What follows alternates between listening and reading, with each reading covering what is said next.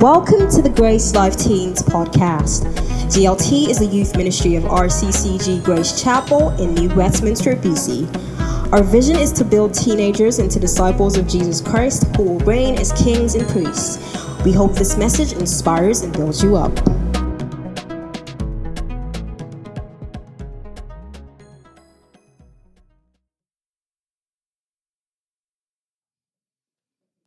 One, love God. The second one, love one another. And that tells me that God expects, the entire Christian faith is centered on love. That Christ could come to the cross to die for you and for me is because he loved us. And he's only asked us to do two things. Number one is to do what? Number two is to... I want us to focus today on loving one another because I feel like for many of us, because we know that Christ died for us, that part is a bit easy, if I can choose to use that word. This morning, the focus of the message was on loving God at the workers' meeting, but I want to focus on loving one another. Because if we don't love one another, we cannot call ourselves Christians.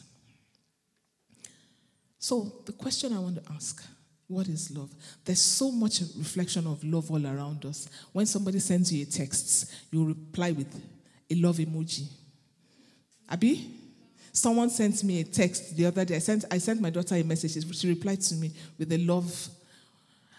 We watch movies. Almost every movie you watch, they depict love. You meet one person, the eyes meet, bang. They're in love. You know?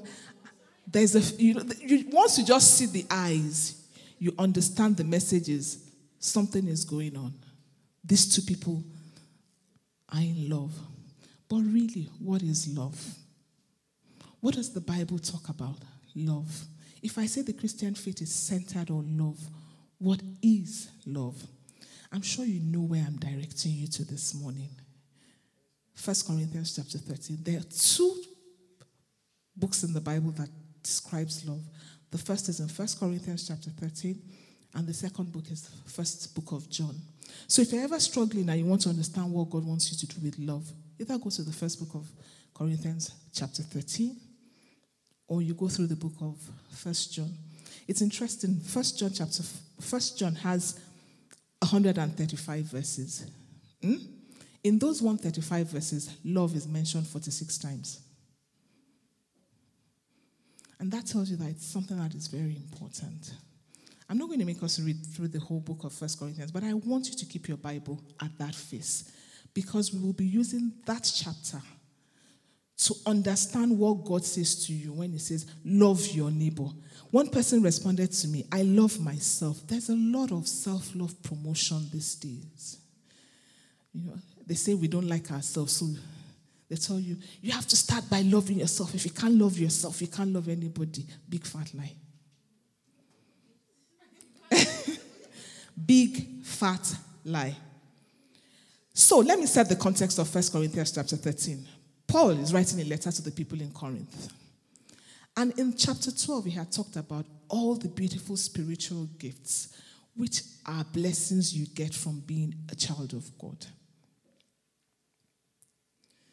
But it's interesting, he now moves away from talking about spiritual gifts. You know, if I stand before you now and I lay hands on my dear friend, and if I was able to say, yay, there's power, she's gifted. If I begin to speak in tongues and I'm able to say, this is what God says, able to say, that is a demonstration of power.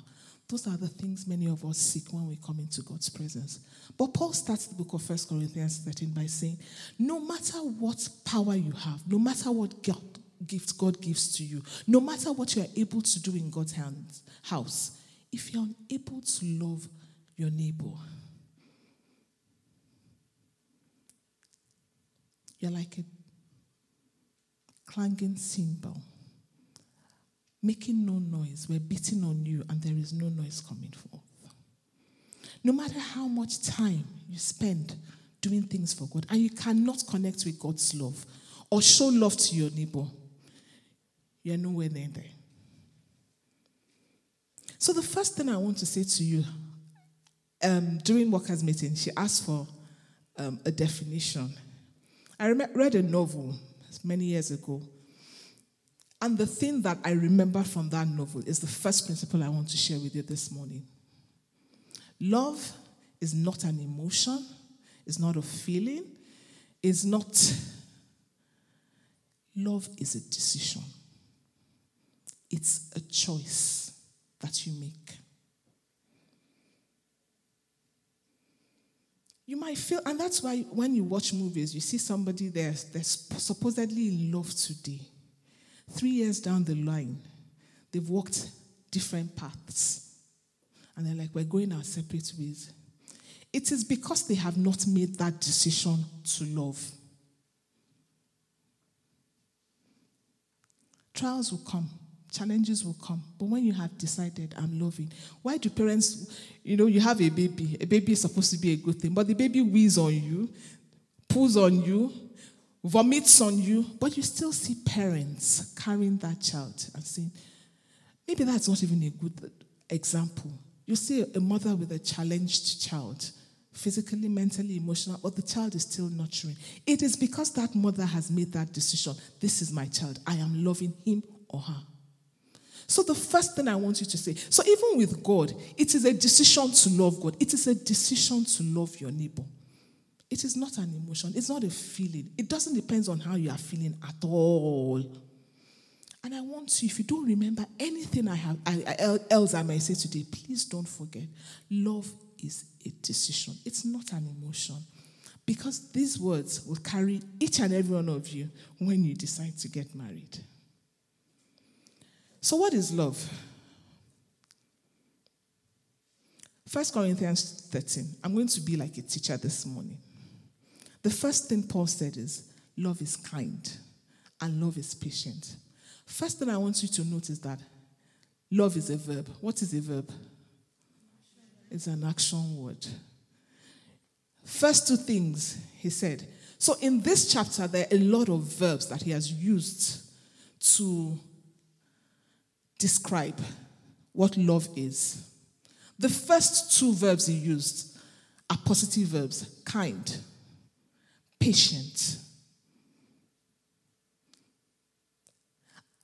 Following that, he uses a set of negative verbs to describe what he considers love. What does it mean to be kind? What does it mean to be patient? I've talked about love of a mother to a child. Maybe one of the other things I need to highlight this morning is that when Paul was writing the book of Corinthians, it was written in Greek. And there were different words that they used to describe love.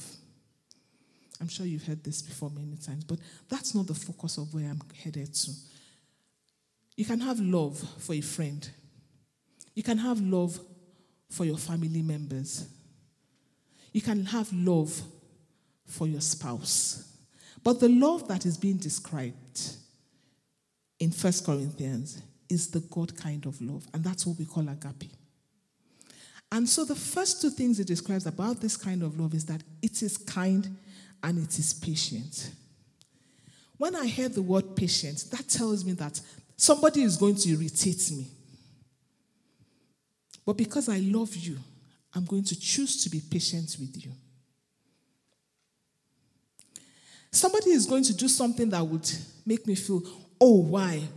But rather than repaying that person in that tune, I'm going to choose to be kind to the person. I hope you are understanding why I said love is a decision.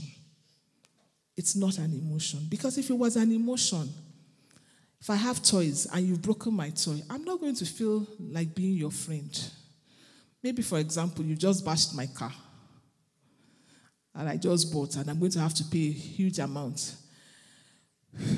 It's going to take God's grace for me not to scream the house down.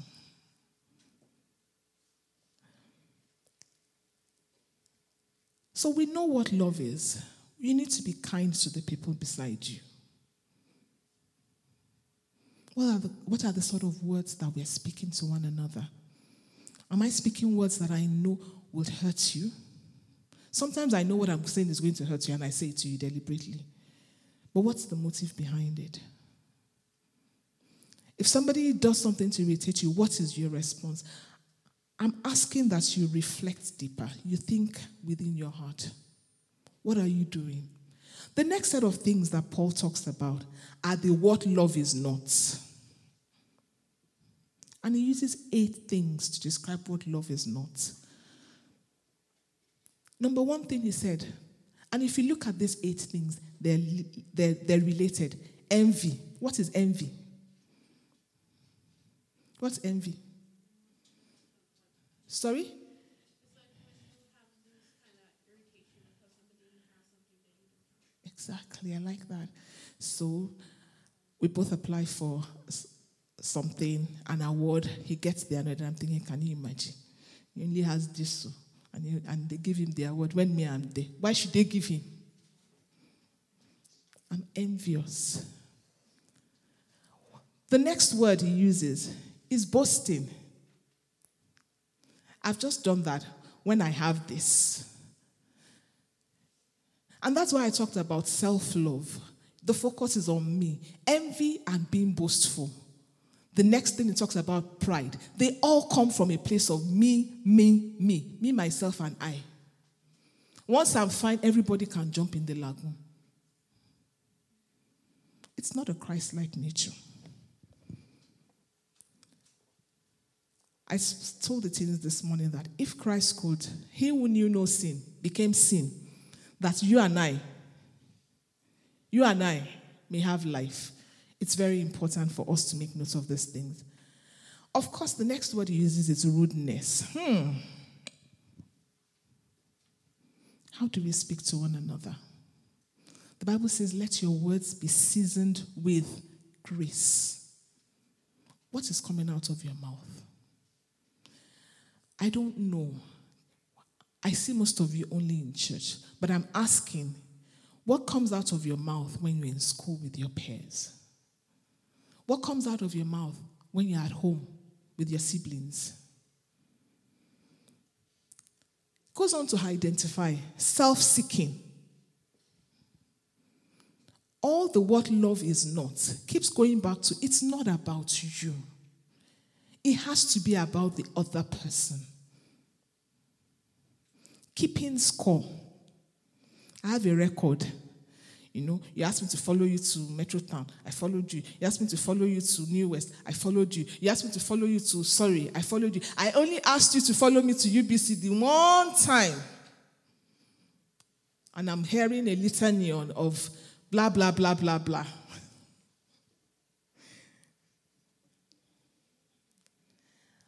Maybe the next one might not relate. It says, delighting in evil. That's another thing. You don't take joy. Oh, he fell, God caught him. That serves him right. When I asked him to follow me the other day, he said, very good. That's what he deserves. I'm going to go back again. Love is not about you. Love is about the other person. I remember a while back, I was working with someone. And honestly, if I had to, we were doing like a contract together. And what made sense, honestly, was after taking out the cost of what we needed to buy, we should have split the money 50-50. But she said to me, no, we're going to split the money 70-30. I know. And she said she would take 70 and give me 30. In my heart, I thought, how is this making sense? How is this reasonable? Is she really thinking about this thing? How do you think we're putting in the same? In actual fact, if I recall properly, I put in even a lot more energy. But you know what? She got the deal. She was the one that was awarded the contracts. So it made sense, honestly, if we're going to play fair. And I knew that if I was the one who got the contract, I'd have said, you know what, let's take out the bills. Once we do the bills, we'll do 50-50. Particularly the person has done a lot of work. But she said 70-30, and I said, it's okay. It took a lot. It took a lot for me to say, okay. But you know why I did that day? I looked at what's the 20% that I want to fight with my sister for. So many relationships have gone down the drain because I'm like, I will not agree. It may not be fair, but when you're not thinking of yourself, you allow the other person to, so to say, get away with it. Especially when you're Christians. From verse 9, if you're there with verse 9, let's move. He then uses words. What love always does. Number one, it will protect the other person. Brings me quickly to something. Protection means I know your weak point. I cover you up. I'll give a very good example. I have a roommate who is untidy. I know that is that person's weak point. So I cover that person's weak point. I'm always arranging. My weak point may be that I can't cook, and she's an excellent cook. The Bible says love covers a multitude of sin. You are protecting that person. I want each of you to think back at your parents, because that's the closest way I can bring it to you. Sometimes you might feel they're going overboard, but a lot of the time, some of the things they're asking you to do, in fact, I hear things like, they're too protective. When you are dealing with other people, bring that on. Protect the person. And sometimes you need to protect people from themselves. Believe in other people. Never say you can't do. You always are hoping for the best for the other people. He gets an award, excellent. You are rejoicing with that person. Trust me, a day will come when that person will have to rejoice with you. And you never can tell whether what he will rejoice with for you, maybe 10 times, what you are rejoicing with him for today. You always believe the best for the other people. Again, when you believe the best of the other people, you would fight less. You tell me you are coming. You don't come. I think maybe something came up and you couldn't make it. But if my heart is thinking, she doesn't cuckoo like me, that's how she will tell me she's coming, she will not come. I'm already resentful. So no matter what you say when you come, I knew you would always have excuse. You're always hopeful. And the last word he uses is perseverance. I'm going to go back again and say this. When Paul describes this, I don't know where all these features will come out as much as in a marriage relationship or in a family setting. Because many times we'll do things and you'll be like, in my place they say a proverb that if you have a bad child, you don't throw the bad child away. You still nurture that child. The final thing he said was that whatever you think about love, it never fails. Who have you tried loving? Who have you worked on loving? If God could do so much to get through to you and to me, who have you worked on loving? I want you to look at someone beside you and tell the person, I love you. I mean it.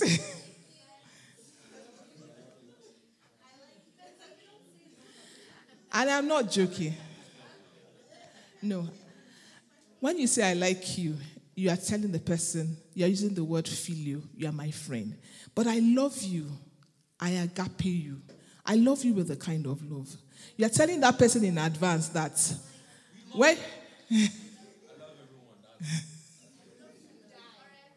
So how can I walk in love? Ephesians chapter 1.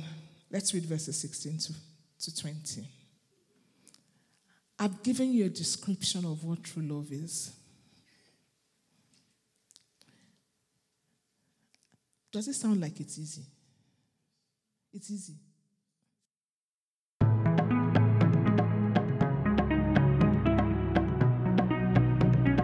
Thank you for listening to this podcast from Grace Life Teens. For more information about our youth ministry or for counseling or prayers, please contact the Redeemed Christian Church of God, Grace Chapel in New Westminster, BC, Canada. Online at www.rccgbc.org or on phone at 604-526-7732. God bless you.